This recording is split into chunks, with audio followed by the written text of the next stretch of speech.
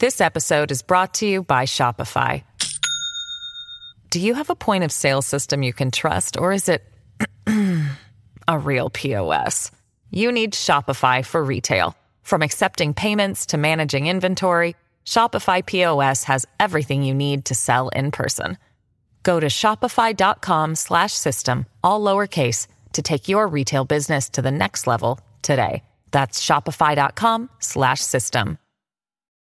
This is the story of the one. As a maintenance engineer, he hears things differently.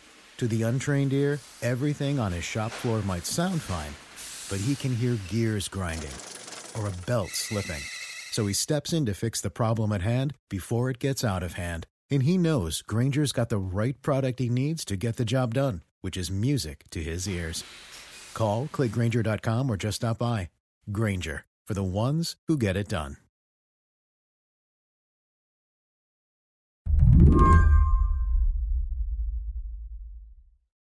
Here is what it sounded like yesterday when Republicans in the House of Representatives finally broke their deadlock. Therefore, the Honorable Mike Johnson of the state of Louisiana, having received a majority of the votes cast, is duly elected Speaker of the House of Representatives for the 118th Congress. It was the middle of the afternoon, and after 3 weeks of leaderless chaos, Louisiana's Mike Johnson was taking the gavel to become Speaker of the House. Thank you. If you are wondering, Mike who? You're not alone. Mike Johnson has been in office less than 7 years, and he was the 4th candidate for this job this month. He got shoved into the spotlight fast. I want to thank my dedicated wife of almost 25 years, Kelly. She's not here. We couldn't get a flight in time. This happened sort of suddenly. His introductory speech, it offered a lot to think about. But we're going to celebrate soon. She spent the last couple of weeks on her knees in prayer to the Lord, and she's a little worn out. We all are. I want to thank our children, Michael and Hannah. Johnson gave a personal biography, speaking about his dad, who was a firefighter. He talked a lot about God. He said he'd been moved to tears on the floor of Congress, overwhelmed by the enormity of his responsibility. That said, there was a lot in his speech that was bullshit. I called up Tim Miller to help me read between the lines. Tim spent years as a Republican strategist. Now he writes for The Bulwark. The speech also included these overwrought comments about the institutional trust and the lack and the loss of trust with the people, and how he's there to kind of regain that. We are the beacon of freedom, and we must preserve this grand experiment in self-governance. It still is. We're only 247 years into this grand experiment. We don't know how long it will last, but we do know that the founders told us to take good care of it. And it's like, okay, well, that's a nice thing to say, I guess, but he's not, he didn't do anything to demonstrate that he wants to regain that trust. In fact, Mike Johnson's been somebody that has been actively working to erode trust.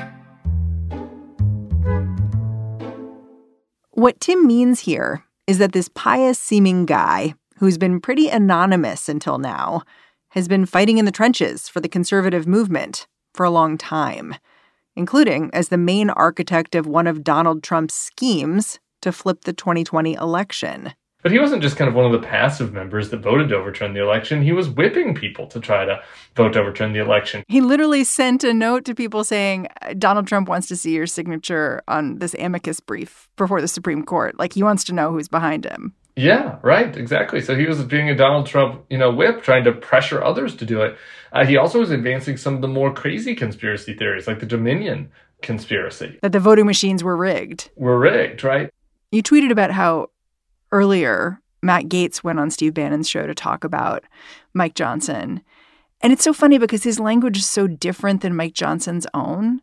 He was like, the swamp is on the run, MAGA is ascendant. And if you don't think that moving from Kevin McCarthy to MAGA Mike Johnson shows the ascendance of this movement and where the power in the Republican Party truly lies, then you're not paying attention. But they are crying. He's giving the mask off version of what Mike Johnson really is, right? He's calling him MAGA Mike. And these are words that Mike Johnson would never use himself. No. He wouldn't. But I think Matt Gaetz is speaking what is true.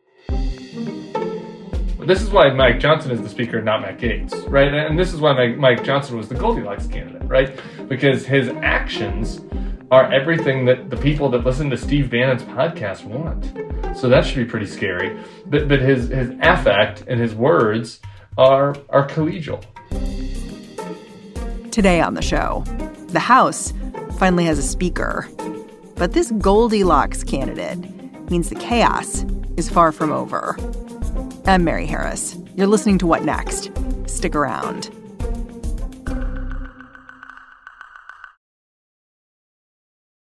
This episode is brought to you by Discover. When it comes to your finances, Discover wants you to know they are the credit card that is always there for you. With 24/7 U.S.-based live customer service, everyone has the option to talk to a real person anytime, day or night. Yep, that means no more waiting for, quote, normal business hours just to get a hold of someone. We are talking real service from real people whenever you need it. Get the customer service you deserve with Discover. Limitations apply. See terms at discover.com/creditcard.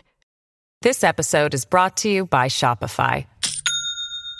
Do you have a point of sale system you can trust, or is it a real POS? You need Shopify for retail. From accepting payments to managing inventory, Shopify POS has everything you need to sell in person.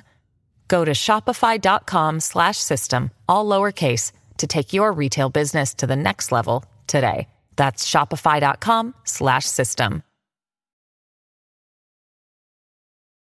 Mike Johnson's name first broke through the noise on Tuesday night. Can you just lay out who he is, what he believes, what we know about his background? Mike Johnson is from Shreveport, Northwest Louisiana. I think in a different era, he would have been really pretty much a Rick Santorum type Republican. Like just Christian conservative, cares a lot about social issues, things in the gays and abortion and religious freedom space. And so, I think that is really kind of his natural place within the party as part of the socially conservative wing. But as he has gotten into Congress, he has developed, I think, pretty good relationships with Steve Scalise, I think, helping, being also from Louisiana, with Republican leadership. He's demonstrated as the kind of guy that can, do interviews and not sound like a crazy person, which is an important bar to pass in the Republican Party these days. Yeah, sounding reasonable seems like his superpower. Yeah, it is. And though he also, I think, recognized the Trump rise within the party and really was lockstep with Trump. Yeah, he caught a shooting star. Like he would travel with Trump, and then he got very involved in January 6th and the litigation around it. Yes. And so he wasn't like Elise Stefanik, right? Like he wasn't like somebody that flipped and then became an ostentatious defender of Trump. He was more like an operational defender of Trump on the Hill. And I think that Donald Trump likes those kind of people, right? Like the people that look the part. Henchmen. Yeah, henchmen that he feels like he could cast in the role of a henchman, right? And I think that Mike Johnson really does. And so I think that he fit in that mold where he had a lot of cred on the right because of his views on social issues and his advocacy on social issues. And we should be clear, he made this constitutional argument against Biden's victory in 2020, and it went all the way to the Supreme Court. And again, making it sound reasonable, saying listen, there was a pandemic, and that meant there were all these changes to how elections worked, and really the legislature should be making those changes. That's what it says in the Constitution. But it was kind of like these other people, elections officials, and so it's those votes, they don't count the same way. And you're like, huh? You can see how he's drawing the lines, even if you disagree with the outcome of what he's saying. Yeah. I went to the Louisiana GOP convention a couple months ago now to cover it for the Bulwark. And this is a very MAGA crowd. And Johnson's remarks were very well received. And he's articulate and, sounded intelligent, right? Louis Gohmert also spoke at this thing. He didn't sound like Louis Gohmert, you know what I mean? And so I heard that and I was like, man, this guy is somebody to watch because he's figured out how to give these guys the right MAGA red meat while also, having an acceptable presentation for Face the Nation. So I think that demonstrates, why he is somebody that they turn to, because this is something that the Republicans desperately need, right? They essentially had two groups in the party. They had the people that were basically old pre-MAGA Republicans that were pretending on the MAGA stuff in order to survive, right? And that is your Tom Emmers and your McCarthys and your Patrick McHenrys. And then you had the MAGA members that are all just a little too weird to do the face the nation thing, right? And to do the ceremonial elements of the speakership that you have to do. And I think Johnson demonstrated that you can be a wild-eyed MAGA extremist who wants to turn the country into a Donald Trump autocracy and talk about it in a way that kind of sounds like, I don't know, you're a captain of the high school debate team and drink milk for lunch and have a podcast about religion with your wife, which he does. Yeah, I mean, you're making him sound like the just right bowl of porridge. Yeah. Mike Johnson did not really emerge as a potential speaker until a few days back. And even then, he was not a frontrunner. Initially, Tom Emmer won the party's nomination, but he quickly dropped out once it was clear he would not have the support of the MAGA wing. In the end, there were 3 candidates left, and Johnson came out on top. And my sense was that the reason why Johnson was able to elevate above the other 2 was because, the MAGA group was kind of divided among them, but among the more closet normal establishment Republicans, whatever you want to call them, they were more drawn to Johnson. And I think Johnson had built good, trustworthy relationships with leadership, just kind of based on at least how he presents himself down in Louisiana. Looking at the winners and losers of this speaker fight, it's notable to me that Jim Jordan did not win the gavel, but Johnson did. And to me, it made me wonder, what does it mean? What are the issues that are important to Republicans? Because Johnson and Jordan seem very similar when it comes to substance, but just different in style. It just made me wonder if, this is a party of optics at this point. Yeah, that's exactly right. So I wrote about this for the Bulwark this morning, and I was like, if this was an ideological fight, this would have been over weeks ago, right? If this was over some policy issue or some ideology, then after McCarthy was deposed, the Crazy Eights that started it and whoever their allies are would have gone to the conference and said, we will only go for a speaker that will do X, Y, and Z, cut spending by X amount, or, finish Donald Trump's wall, or whatever it is, right? There'd be some specific thing that they wanted, but there wasn't anything like that. They had distaste for McCarthy and wanted to demonstrate power over him and wanted to demonstrate that the MAGA elements within the party were the ones that were in control, not the, old establishment pre-Trump, guys who've been around forever. To me, what was so weird is people like Ken Buck, who just said they couldn't vote for Jim Jordan because of January 6th, but then all the Republicans lined up behind Johnson, who was the architect of election denialism. Yeah. So you have your Kay Grangers and your, other appropriator types, Tom Kaine, and, these, the old bulls, if you will. And they went against Jordan. And some of that was interpersonal. Jordan for a long time had been a thorn in their side, right? And so I think some of this was just good old high school cafeteria stuff. But I also think some of it was, optics, right? That they did not feel like he was somebody that should be the face of the party. And they feel like Johnson could be. I think that they're in for a rude awakening. I really do. I think that they're in for a rude awakening with what they're going to get with this guy. And I think that a lot of folks are going to be regretting their votes. It's funny because earlier in the week, we did a show about the speaker mess in D.C., and I think I said it was a make or break week for Republicans. So I'm kind of curious, which was it? Was it make or break or both? That's a good question, because I think it was make in the short term, but I think that they run a very big risk of break by next year. And let me explain why. Back when I was a Republican, we used to use the specter of Nancy Pelosi to really hurt suburban Democratic candidates, right? And certainly red state Democratic candidates, right? It's just so-and-so from Georgia voted 92% of the time with a San Francisco liberal who wants to do all these far left things, right? 30-second ad, they write themselves. The Democrats are now going to be able to give the Republicans a taste of their own medicine on this front. And all 18 of those guys in Biden districts, and even a handful that are in close Trump districts, now they have voted for and empowered somebody as Speaker of the House, as the leader of their party, who was complicit in the effort to overturn the election, supports bans on abortion with no exceptions, none, has had extremely far out anti-gay legislation, not just like the don't say gay stuff in Florida, but, he wanted to allow gay sex to be criminalized. Okay. And not to mention climate change denier, wants to slash Social Security and Medicare. And I think it's going to hurt these guys, to have to run and say, okay, I'm on board with the Trump reelect and one of his top lieutenants, who's this like Louisiana extreme evangelical. I don't think that plays in these California and New York districts that are the reason why Republicans have the House majority right now. We'll be right back after a break.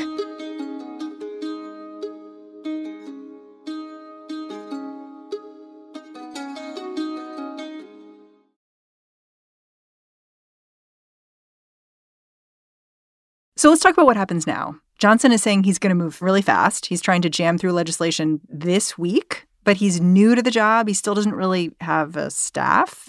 I mean, you've worked behind the scenes with politicians for a long time. Is moving fast possible for Mike Johnson?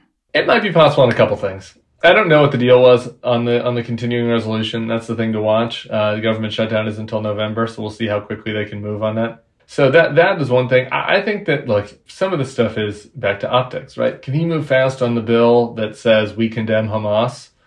Yeah, I guess. But I think that the thornier elements to this are going to be more complicated than he realizes. Like actually funding things. Yeah. Fund. I saw a list of things that it's on. It's like, we're going to do the farm bill at the end of the year. And it's like, okay, brother. I don't know. I feel like an old guy now. All of a sudden, I'm the old guy being like, back in my day. But I mean, I've been in D.C. during 2 farm bills when there were speakers and majorities that were decently effective and did get things passed, where that thing got delayed forever because there are just all these random contingencies that you don't think of. The sugar people are mad at the corn people, right? And it's just like, so this guy with a staff of 8 and, a bunch of people that are just new, that has never really had to do anything. He's not in a competitive district in Northwest Louisiana. Now he's got to go raise money, do all of this stuff to prepare for 2024. He's behind the 8 ball. He's got to fund the government. They got to figure out what to do with the Ukraine. I think that it's going to be a steeper learning curve than he presented today. Is Johnson going to be governed by the same rules Kevin McCarthy was haunted by? Like the rule that any member of the caucus can try to boot him out at any time if he strays from the rules? He is, but I mean, technically Paul Ryan was also governed by that, and they just never really did it. And so, again, I think that he's in the sweet spot. I mean, Mike Johnson has been a just down-the-line, right-wing congressman that has, there was some of these charts going around of like all of the controversial votes since Kevin McCarthy's gotten in, the debt ceiling bill and keeping the government open and gay marriage. None of these are really that controversial among normal society, but that are controversial within the Republican conference. And Johnson was on the side of the crazies on every one, every single one. So what reason would they have to overthrow him? And there's no signs that the more, moderate, I don't even like using that word anymore, but whatever, that the folks that stood in the way of Jim Jordan, are going to show the backbone to use the same types of tactics that a Matt Gaetz did. So I think that he'll probably be clear on that front. Yeah. I mean, one of the most important things Johnson's going to have to do is reach spending agreements with the Senate, the president. And he's been so vocal in the past about the need to slash spending on entitlement programs like Medicare, Medicaid, Social Security.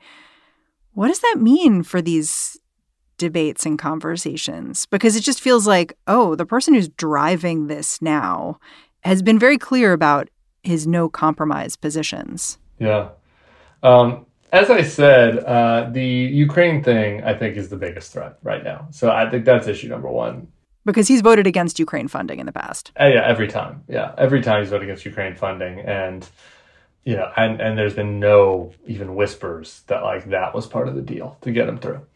So I do think, I felt this way about McCarthy when he first got in, that, you all get, everybody gets one pass, and when they get in there. And I do think that he'll get a pass to deal with the budget in a way that can get through the Senate and onto the president's desk this time. I don't know if there'll be additional wheeling and dealing on that or what that's going to look like exactly, but I think that he'll get some leash within the Republican conference to do that.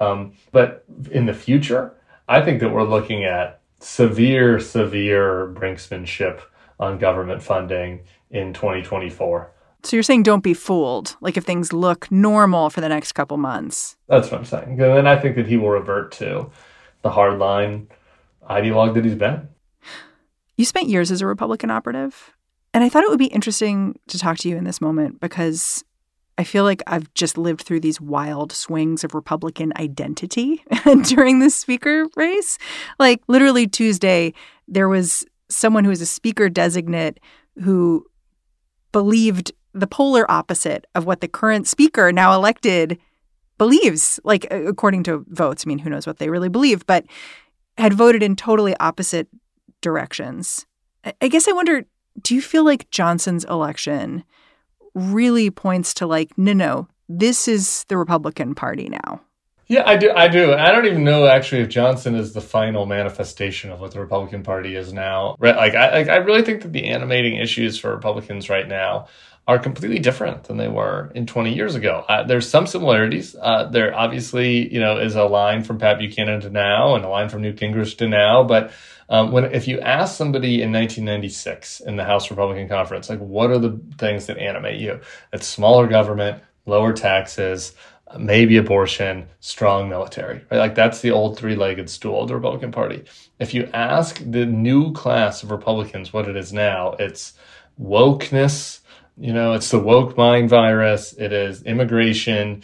It is receding America from the world. And, maybe it's also for some of them smaller government and abortion, right? So there's some things that overlap, but there have been other issues that are totally changed. And I think that the types of politicians that, kind of were those old Chamber of Commerce Republicans that have been hanging on in the House, like they are representatives of a time gone by. They're dinosaurs. Yeah, it was only a matter of time before they were overthrown. And frankly, I think that they lasted longer than I expected. Is there such a thing as an anti-MAGA Republican now? No, there isn't. Well, sure, at like city council level and mayor level, we have a great mayor of Oklahoma City that's a Republican, right? Yeah, sure. But as far as in Congress, in D.C., an anti-MAGA Republican, I mean, the only one left is Mitt, and he's, getting shown the door. The party has embraced MAGA, and the remaining members, it's just a question of, are you the type of politician that is native to MAGA? Are you a native speaker of MAGA? Yeah, right. Are you a native speaker? Are you to embrace it? Or are you, one of the older Republican types who are kind of going along to get along with MAGA? MAGA is a second language. Greg Sargent, I think, defined him as, there were three groups. There's vulgar MAGA, which is the Matt Gaetz and Jim Jordan, refined MAGA, which is the Mike Johnson, and then there's like pretend MAGA or whatever, and that's, Kevin McCarthy. I think that's basically, those are basically the groups at this point. Tim Miller, I'm really grateful for your time and your analysis. Thanks for coming on the show. Hey, happy to do it anytime. Thanks for calling. Tim Miller is the Bulwark's writer-at-large. He's also the author of Why We Did It, a travelogue from the Republican road to hell. And that's our show. What Next is produced by Paige Osborne, Elena Schwartz, Rob Gunther, Madeline Ducharme, and Anna Phillips. We are led by Alicia Montgomery with a little boost from Susan Matthews. Ben Richmond is the Senior Director of Podcast Operations here at Slate. And I'm Mary Harris. Thanks for listening. I'll catch you next time.